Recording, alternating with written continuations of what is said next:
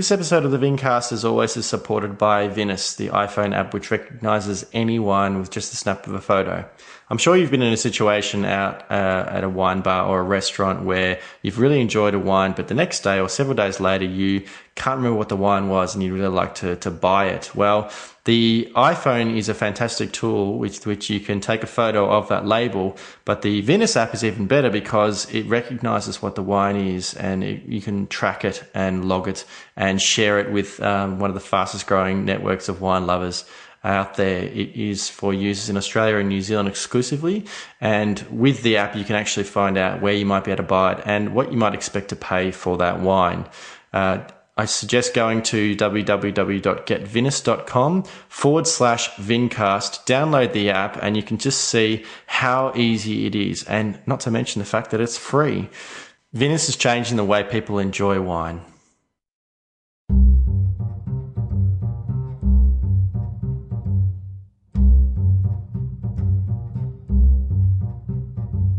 Hello there, Vincasters, and welcome back to another episode of the Vincast, the podcast all about wine, wine culture, and wine people. My name is James Gersbrook, otherwise known as the Intrepid Wino, and I do hope you guys had an absolutely fantastic Christmas, sharing some wonderful food and, more importantly, wines with family and friends. And if you listen to this episode the day it goes up, have an absolutely fantastic New Year's Eve tonight, and crack open a really good bottle of wine because we don't get the opportunity to celebrate New Year's very often.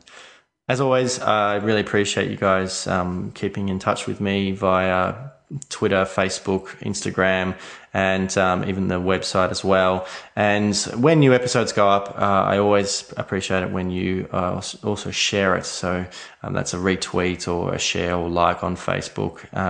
Comments are always appreciated. It's been fantastic to get some feedback, but also some appreciation for the guests that I have on the podcast who do very generously donate their time to be on the podcast talking about themselves, essentially. Not something that I think many people really enjoy that much. So for this episode, I actually have got someone who I admire a lot. His name is Anthony Danna. His family have been running a very successful wine business, retail business out in Balwyn, which is in the eastern part of Melbourne, and particularly well known for Italian wines, which Anthony more recently has actually been importing as well with Mondo Imports. They also own Hoddles Creek Estate out in the Yarra Valley, which makes some beautiful Chardonnays and Pinot Noir. And so he came on board the podcast and talked about his background growing up with wine and food and that Italian kind of heritage, his love of all things Italian wine. And it was a really fascinating chat. So I hope you enjoy it, and I'll see you on the other side.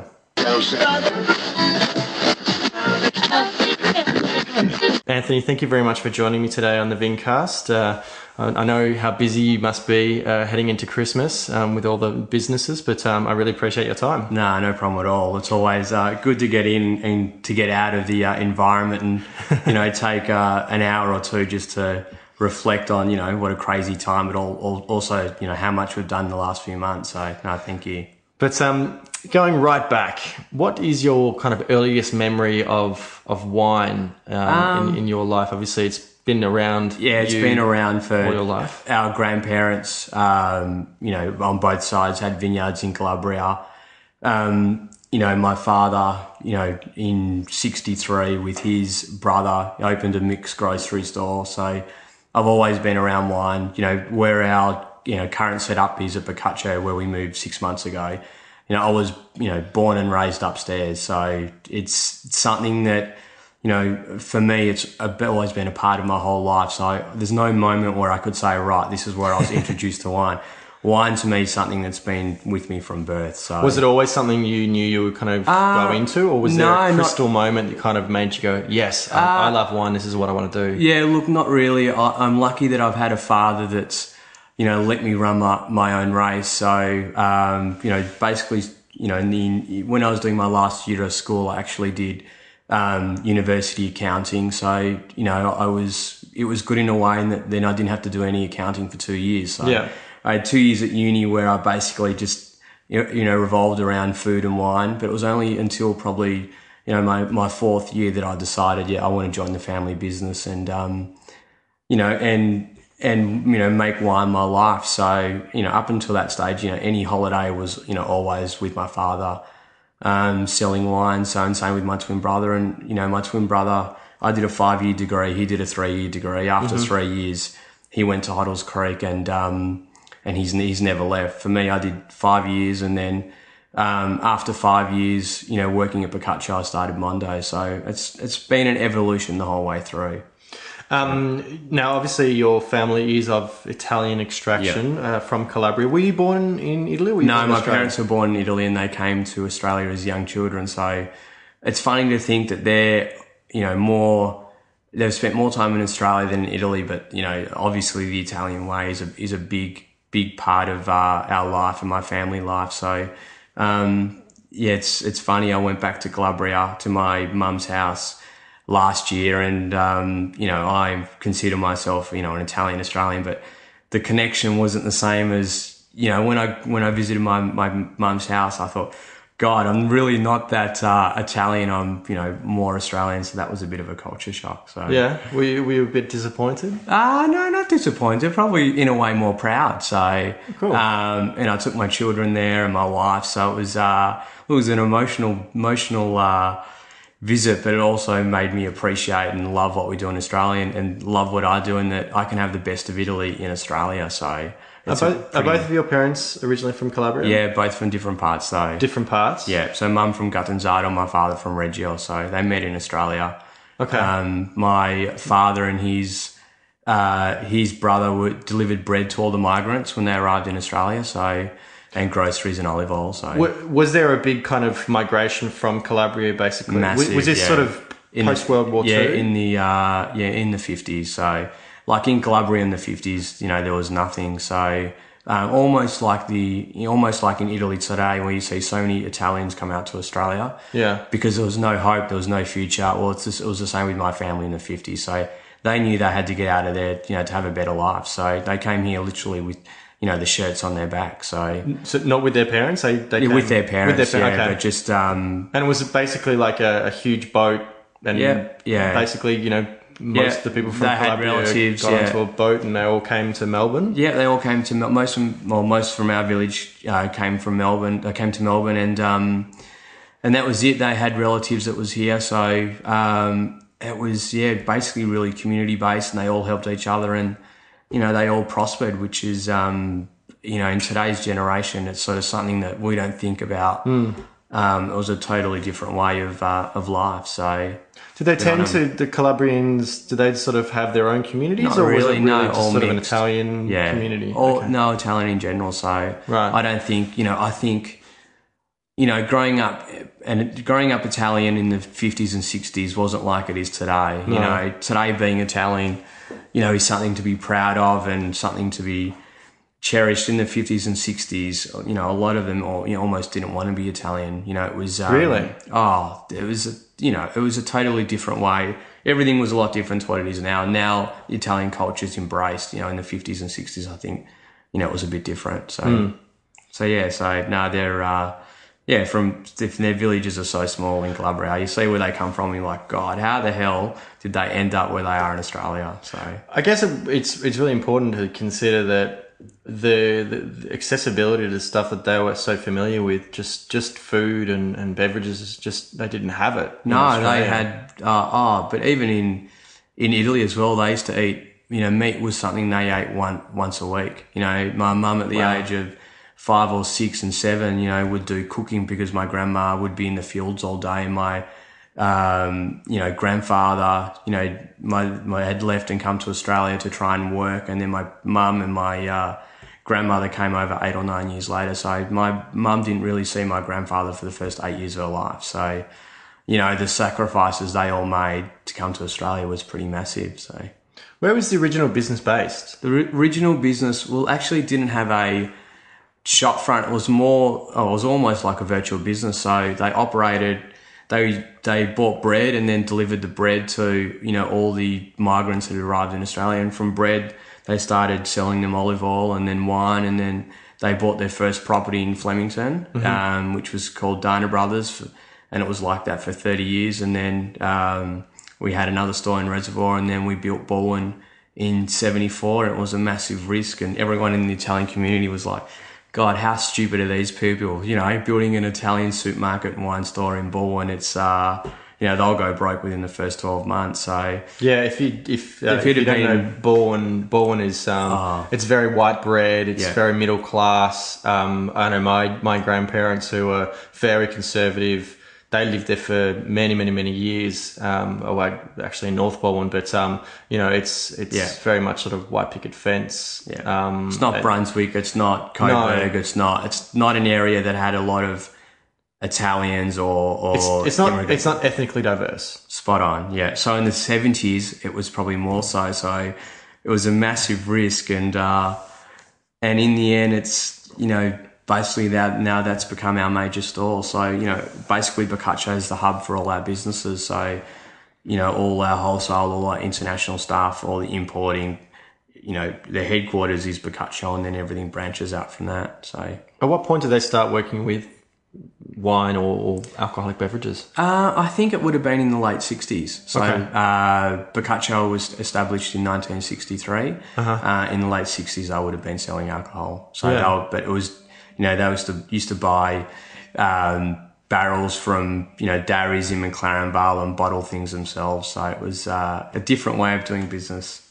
Okay. And obviously, even in the late 60s and the 70s, wine consumption was pretty different to what it is now. Yeah. Was there even any Italian? Did people kind of think of Italy when they thought of wine? No. It was most of it was fortified. Yeah. And spirits, and it was only sort of late 70s or early 70s that you know, the table wine became more popular. And even what about Marsala? Yeah, Marsalas. I still remember my grandma drinking Marsala, and but it was, in the scheme of things, it wasn't a massive seller. So it's not like, wasn't, you know, it was very wasn't as big as like sherry and port and that kind of thing. Yeah, they were big. Yeah. And beer was big. You know, the amount of, you know, people that tell us they used to buy 8 or 10 dozen VB long necks at a time. You know, those. Jesus. It makes you think. It's we have 6 tins of Peroni and think that's a good start. You know, so. Well, yeah. I mean, I always think about the fact that you look at big hotels and stuff like that, and you think how they used to have massive parking lots next to them, and you just don't see it anymore. No, you don't. No, that's gone, isn't it? Yeah, which is good. It's a good thing. Yeah, I agree entirely. And when did they?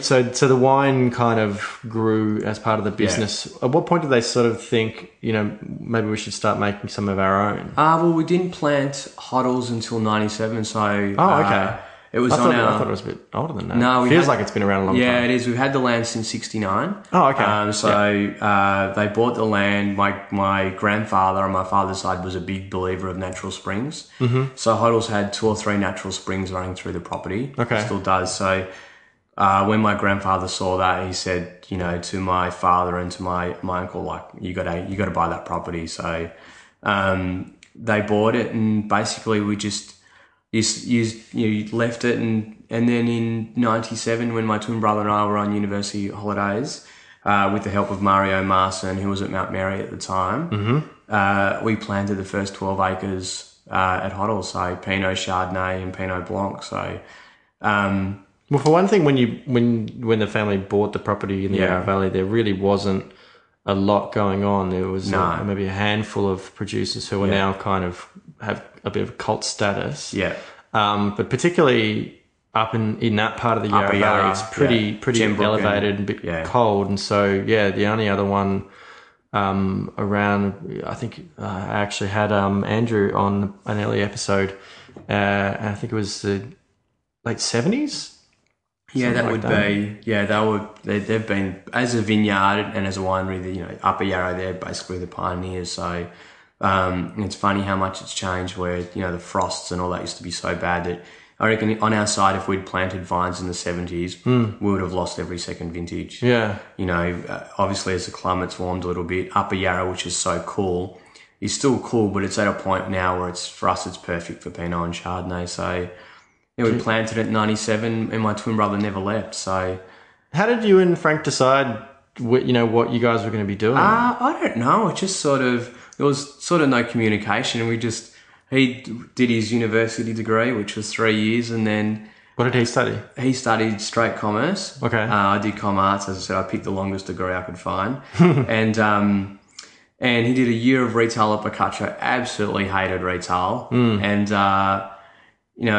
did huddles and stayed out there. So it was, he's never left. So then he did viticulture by correspondence. And after about 5 years of retail, I saw there was obviously a gap, and especially Southern Italian wines, it's something that was so thin on the ground. So when we set up Mondo, we set it up to focus on Southern Italy especially. And it's sort of, everything's just evolved. It's amazing how, there was, I didn't have a plan to say, this is what I want to do in 5 years' time. This is what I want to do in a year's time. Everything's just sort of evolved the way it's gone. So in 5 years' time, there'll probably be, or hopefully another chapter, in our family business where something else is involved. So what were your early kind of drinking habits, patterns, interests?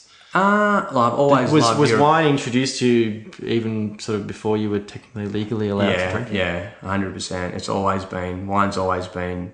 Was it that typical Italian kind of philosophy of that, the wine in particular is part of the meal? It's not, an alcoholic beverage per se. Spot on, yeah. So even, like I know with my kids are 7 and 3, if I've got a glass of red or a glass of wine in my hand, they'll always ask me, can I have a sip? Can I try it?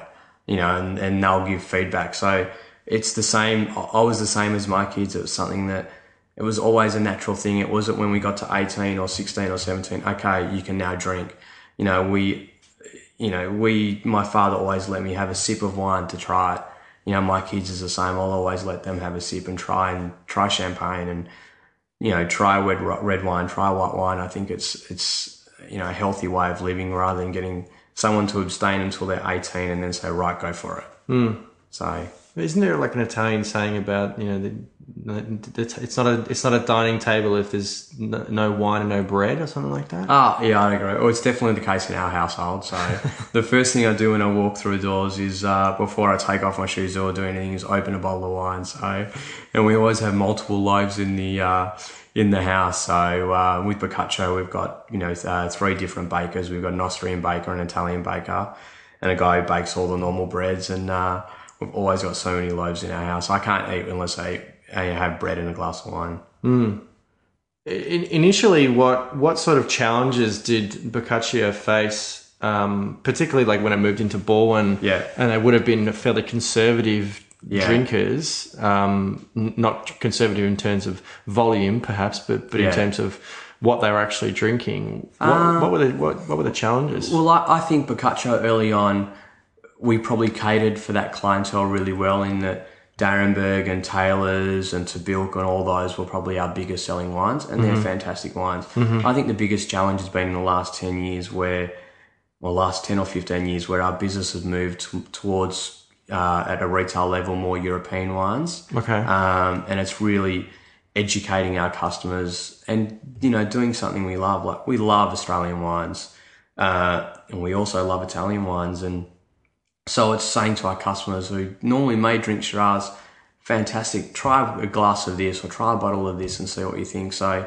I think the biggest challenge we've faced at a retail level at Boccaccio in the last 10 to 15 years is introducing that continental or that greater continental element to it. And I think if we hadn't have done that, I think our business today would be very different to what it would have been if we didn't do it. So it was just a really, well, I wouldn't say clever because we didn't even know we're doing it. We sort of just basically said to ourselves, like, this is what we have to do.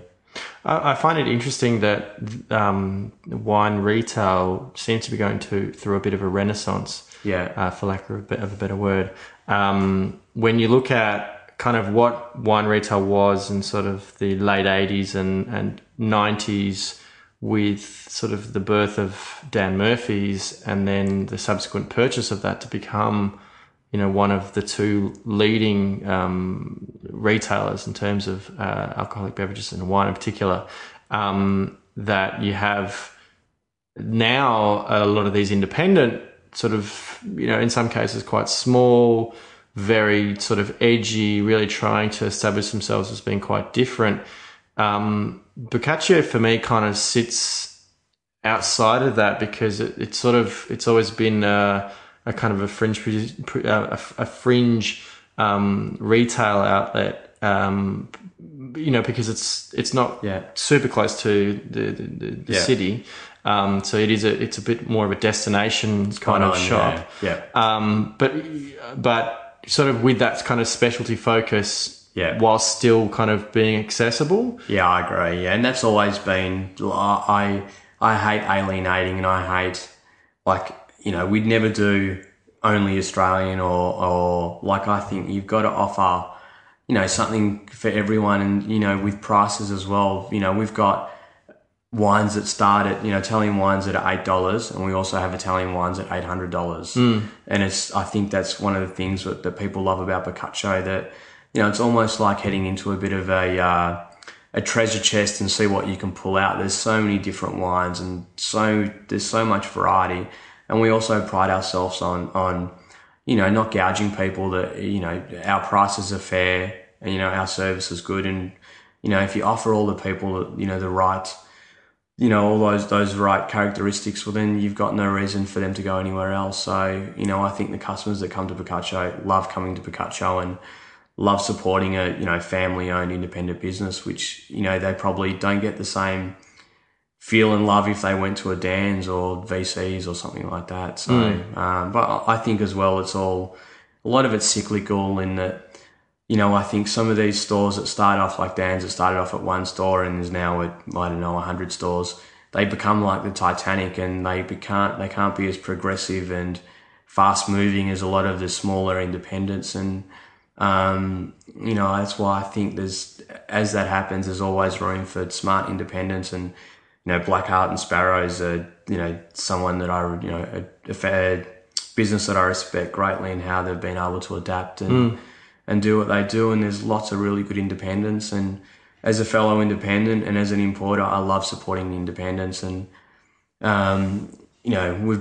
we've had offers from all the majors to sell almost on a yearly basis, and we would never sell out. And same with our importing arm and our winery, we would never sell to the majors. I think it's great to support small independent family businesses, and that's what we try and do across all our businesses. It's interesting you sort of describe it as like a treasure chest from what you've you painted a really fantastic picture a few weeks ago of what the old kind of Boccaccio Cellars was, in terms of it was a much smaller space and really sort of packed in. So I could imagine kind of, I never got to see it, unfortunately. The old Europa Cellars in East Melbourne. There's sort of, it's a bit dark and there's just boxes everywhere, and you kind of just, maybe you go digging and you find something and go, what's this? And they say, oh, geez, I forgot we even had that. Was that kind of what it was back in the day? To a degree, but also, I suppose, because a lot of wholesale was done, our wholesale business has grown at a massive extent, and the winery in Boccaccio, so we were literally out of room. So there was so much stuff. We have a massive underground cellar, and so much wine in that cellar wasn't featured on the shelves of Boccaccio. So, to me, I almost thought that, as well, that we're doing our customers a disservice in the fact that we had so much great wine that unless you took a customer down to our cellar, which was not always practical, they didn't realise it was there. So that's one of the things I love about our new space, is that everything that we have in our cellars, is available to purchase and is available in store. So, it gives me a real kick to bring up these old wines, and when we put them out, and people's eyes lit up when they saw it. So. Mine certainly did when I first saw some of those bottles. How long has the new cellars been in the works for? About 2.5 years. So we had to wait 25 years to buy the remaining freehold property in our group of properties, and it was smack bang in the middle. Right. So we bought it 3 years ago, and we started planning. So the planning took 2.5 years, because if we were going to do it, we had to do it right. So solar panels on the roof, CO2 refrigeration. It's as green and as efficient as any supermarket in the world. So I think, to me, that other supermarket and wine store served us well for 40 years. You know, hopefully this next one can serve us for the next generation of our family. And we weren't going to do something and do a half a job. So so wrapped in how the first stages has panned out, and to think there's 2 more stages to follow, which will be as good as our wine store. You know, puts a big smile on my face. I like that. You know what you've described. How everything's just going to work together, and it's going to be just this. Yeah, what I think of as a gastronomic paradise. Yeah, because you can go in on a Sunday and you can go and taste some really amazing wines, which is what I did yesterday. Tasted some beautiful Barolos, and then you can walk through and you can see all these beautiful meats hanging. Yeah. You can see bread being baked fresh. Yeah. You can go and taste some stuff. I can imagine it's just going to really energize that whole area, because I went to school just down the road, and I remember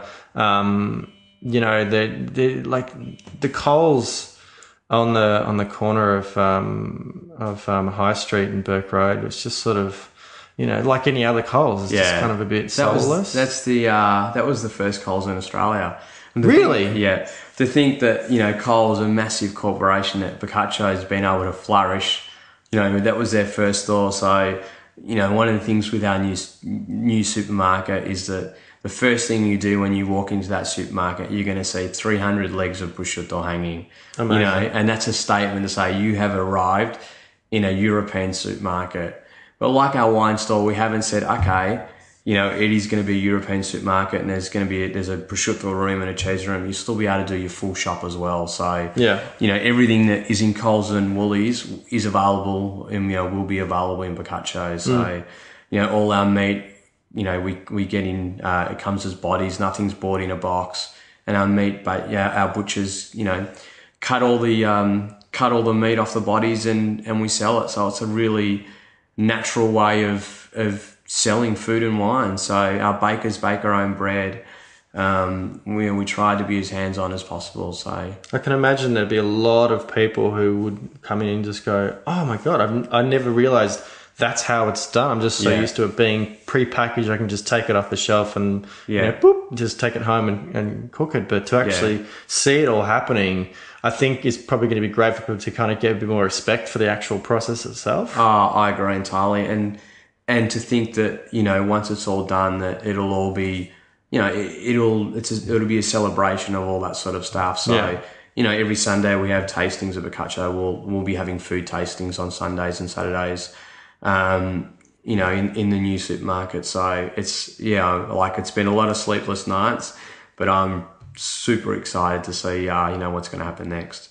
You talk about frustrations in getting access to wines, particularly what led to you kind of starting Mondo, Italian wines of the South. Back in the day, what sort of Italian wines were available in Australia? Oh, it was very, very limited. So it's, and I think storage and the way those wines were shipped and everything wasn't ideal. So a lot of the time those wines came to Australia in not great condition, which also then gave Italian wines a reputation. So I think if you look at in the last 10 years or 15 years, how, importers gone about bringing Italian wines into the country, it's been fantastic in that the wine's arrived in Australia in its best possible condition. When a wine travels half the way around the world and it's not in a refrigerated container, good things can't happen. So it's, the Italian wine scene's changed unbelievably so in the last, 10 or 15 years. And it's, you sell wine, Italian wine, I sell Italian wine. It's a great time to be selling Italian wine. There's so much buzz and so much interest, and that hasn't always been the case, for a number of reasons. I think back to when I first started working in the wine industry 10 years ago, just a Liquorland store, and pretty much the only Italian wines we had were like Riccadonna. Yeah, Riccadonna, yeah. We didn't even have Prosecco. Yeah. I think we had Lambrusco maybe, but really shit Lambrusco. And we had, I think, Chianti Ruffino. Yeah, even the stuff in the I can't believe they still had it 10 years ago. Yeah, the ones in the kind of the wicker baskets. Yeah. Oh my God, which is so that kind of cliche. If you watch movies from the 80s and stuff like that. You know, it is that kind of wicker basket with a candle in it. Yeah, it's so crazy. It's changed. And you think today, you know, all the indigenous wines that are sold, Nerello Muscalesi from Etna, and Greco from Calabria, and Magliocco from Calabria, and, you know, you go up, Primitivo from Puglia. There is so much diversity and so much interest in these Italian wines. 10 years ago, as I said, you could count all the varieties that are imported on one hand. Do you think that has something to do with the increase in quality and interest in Italian cuisine?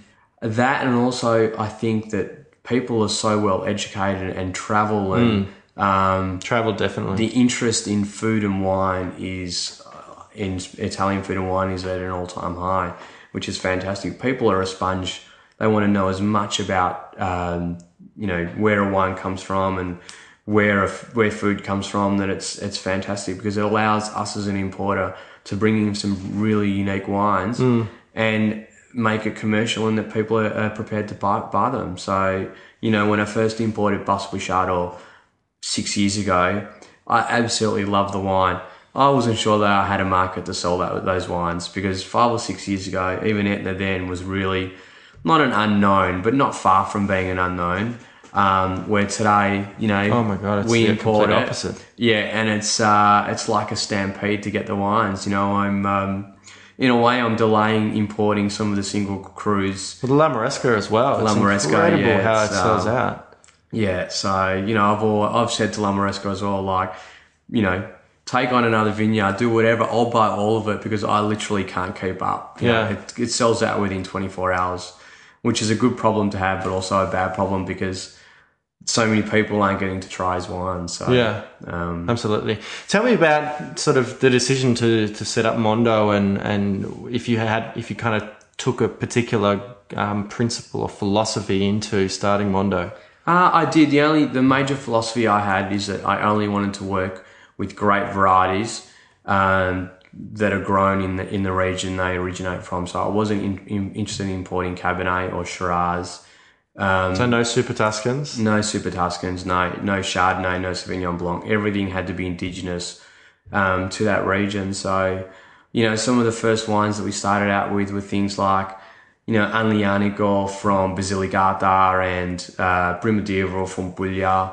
They as a commercial, you know, didn't really make as much sense, but I thought that was something that we would not, you know, stray. And, you know, going forward, I think Mondo's been going, you know, 7 or 8 years now, that it's exactly the same thing. Yeah. You know, we don't have any Cabernet in our portfolio. Everything is indigenous, and we also wanted to focus on southern Italy. And even though, you know, we do Tuscany really well, you know, Biondi Santi and Soldera, two of my favourite producers, you know, southern Italy is something that's been neglected for so long. So our focus on southern Italy was to showcase just the amazing value and the amazing quality you could have at such a low price. So, well, it's funny actually. When I was traveling over in Europe 2 years ago, you know, I had a very typical kind of Melbourne sort of education of wine, and certainly, you know, even though they're great importers, the importers that I was working with at King and Godfrey when I was buying there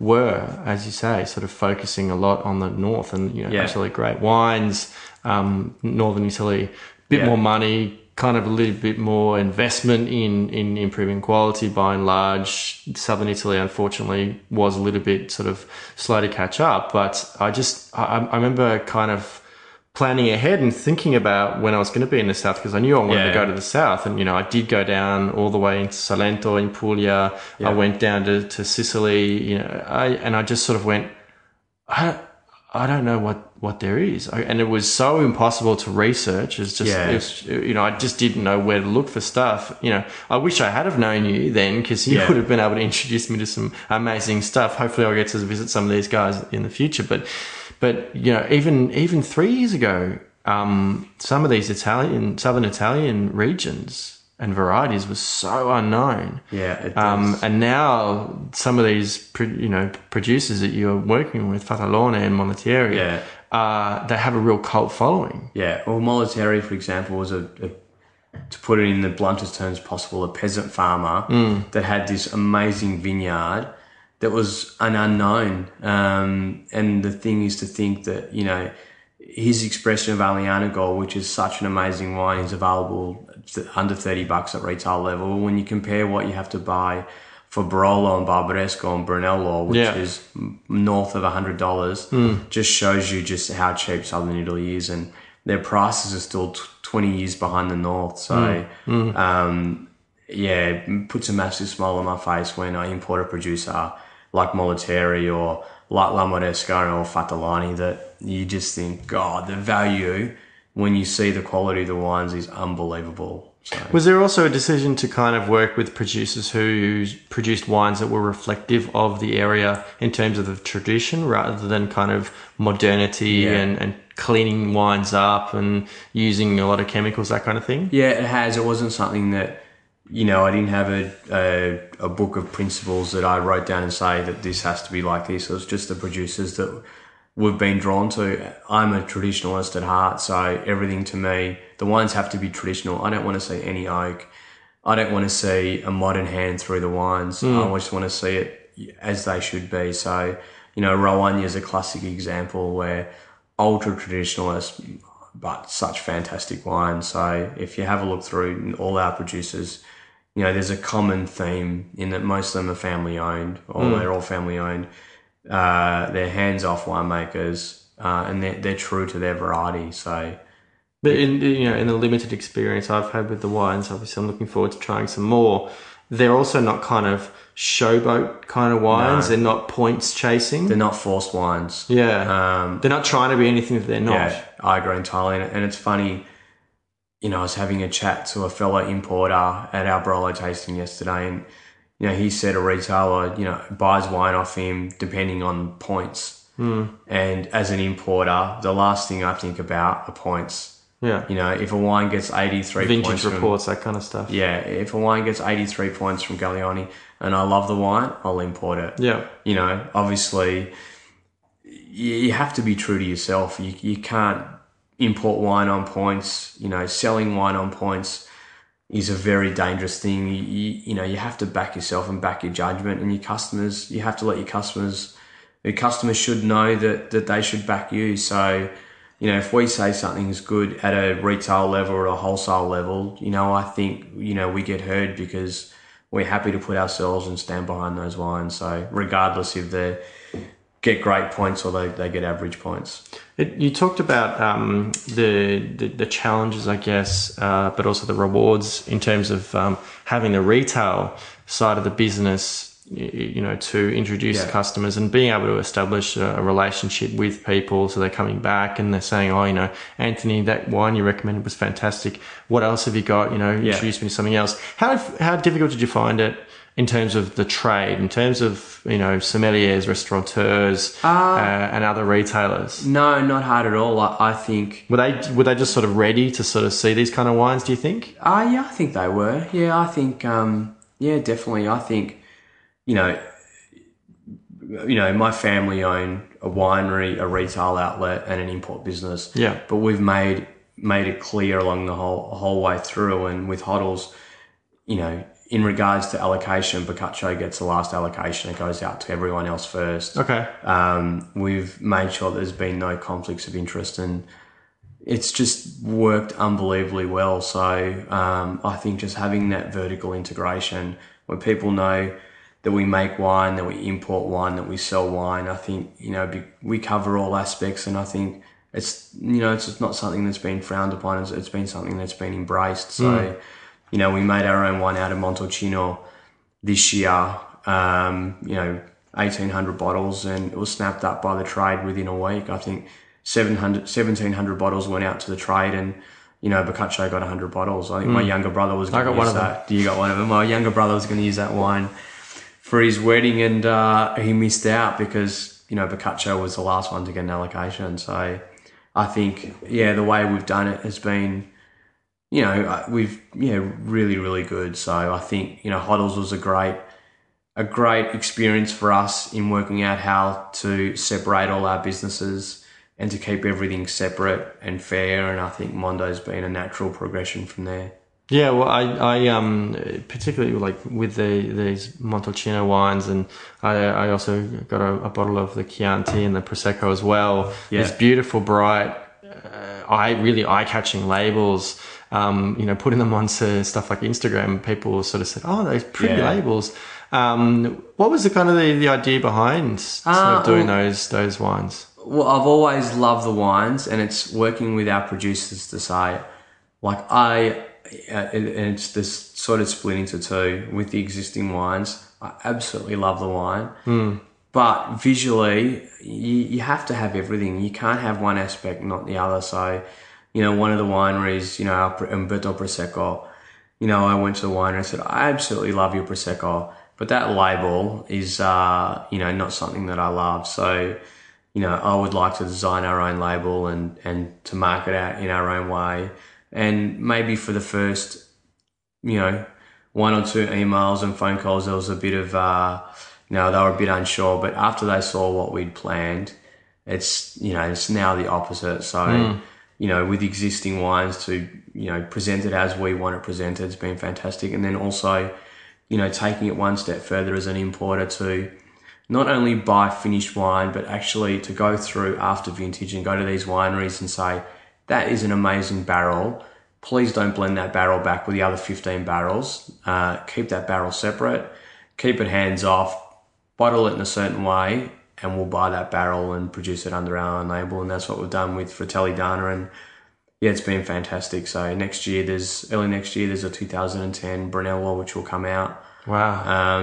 And they're the sort of things that we love doing. I think in anything in life and in business, you can't stand still. As I said, in 5 years' time, we might have another business in food and wine, but we'll always evolve. I'm not the sort of person that, if I'm on the phone, getting me to sit still is very, very hard. I like to walk around and pace, and my mind is always thinking, and I use the same philosophy in life and in business. And yeah, there's always something new and exciting that I've got in my head that I want to do. So they might sometimes work, might not work, but I'll always give it a crack. And I'm very lucky that I've had a father that, with me and my brothers and my sister, that he's never ever said, do this or don't do that.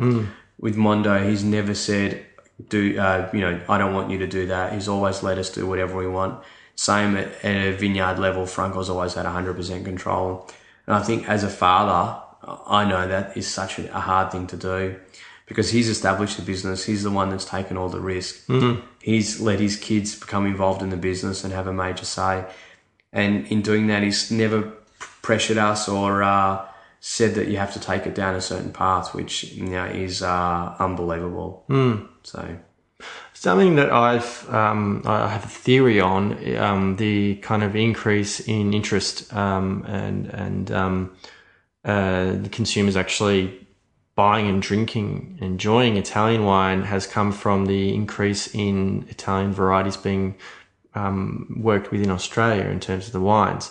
Sangiovese is now a variety that people are a lot more familiar with, even though they might not necessarily know that it's Chianti or Brunello, that kind of thing. Do you think that has made a bit of an impact? I do, but I also think that there's an issue, and that one thing that really gets me annoyed, it probably works in my favour, but how can I import Montepulciano or Greco or Fiano or Sangiovese and sell it at a cheaper price than what we produce it in Australia? Just because it's Australian. If I was an Australian producer, I would make sure that my Sangiovese or my Prosecco wasn't at a price where it's double the price of some fantastic Chianti or Prosecco.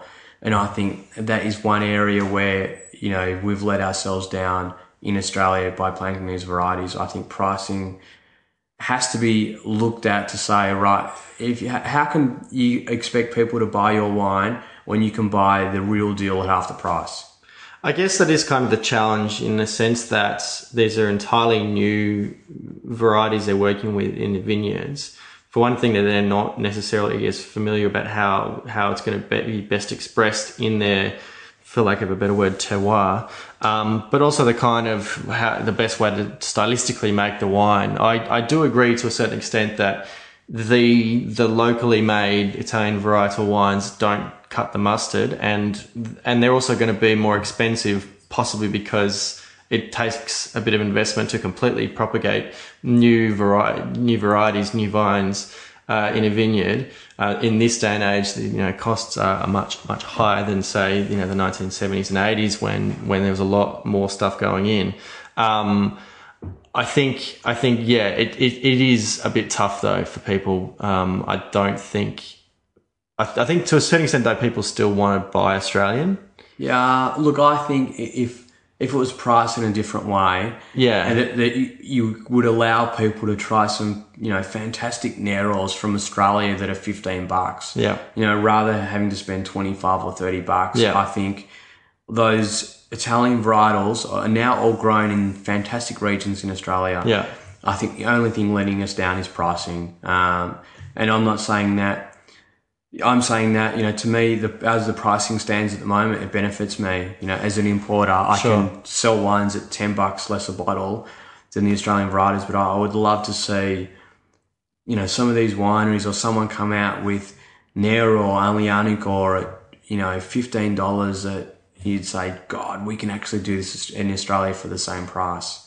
It's tough. It takes, I think, someone with a bit of economy of scale, maybe someone who's been around for long enough that they're not sort of sitting on huge amounts of debt, that they can kind of sacrifice a little bit of margin to kind of establish that product. I agree. But the big guys who are doing it aren't making particularly good wines. I agree, but you look at the Hoddles example and how we price Pinot and Chardonnay, especially Pinot, very, very hard variety to grow. Wickham's Road, which sells out in, say, 2 months of the year, retail at $17 or $18. These varieties don't have to be expensive. With, I don't know. It could be a conversation for a whole nother podcast. But I think it's sure, yeah, it's something that's more than happy to have you back on. Yeah, something that has to be looked at. Have you guys thought about planting some Italian varieties, or do you have any Italian varieties planted up in? We've got the only sort of variety that's out is Pinot Blanc. That's the only thing, and I think we've been careful to plant varieties that suit our climate, our bottles. So if there was an Italian variety, red or white, that I thought, or that Franco thought would go fantastically well at the vineyard, we'd probably look at it. So it's one of those things where, look, at the moment, no, but if there was something that jumped out at us, we'd consider it. Oh, I'd be interested to see how you guys would produce an Italian, because there's not a lot of Italian varietal ones coming out of the Yarra Valley. No, there's not. Steve Webber makes a neb. Mm-hmm. Luke Lambert makes a neb. Yering Station have been playing around with Sangiovese and neb for a while, but I don't think they've hit the heights of Luke Lambert. No. So look, it will be interesting, and that's as the Yarra Valley changes and the climate changes, it's something that other varietals which weren't something that we would consider 5 or 10 years ago, or even 2 years ago, will come into consideration.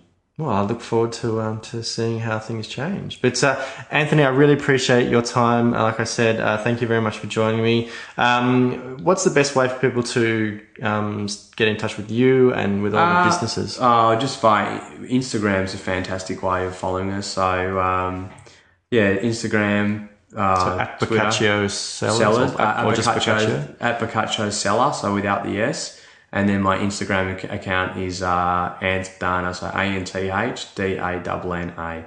Right. So, and you'll get the full aspect of what we do and what we love doing. And there'll be links to the various websites through there as well. Yeah, you can get all through there. Fantastic. Well, all the best for Christmas and the new year. I look forward to catching up with you again. And thanks very much. Perfect. Thank you. Thanks for having me.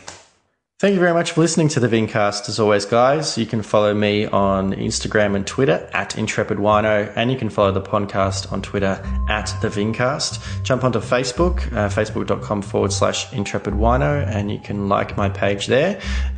You can jump onto the website, intrepidwino.com. That's got all the previous episodes of the podcast, as well as lots and lots of writings that I've done in the past. But I always appreciate you guys jumping onto iTunes or Stitcher and subscribing to the podcast. And whilst you're there, please do leave a rating and review. It does help me out. And get in contact, ask me some questions you'd like answered on the podcast, or suggest some potential guests. But otherwise, until next time, bye.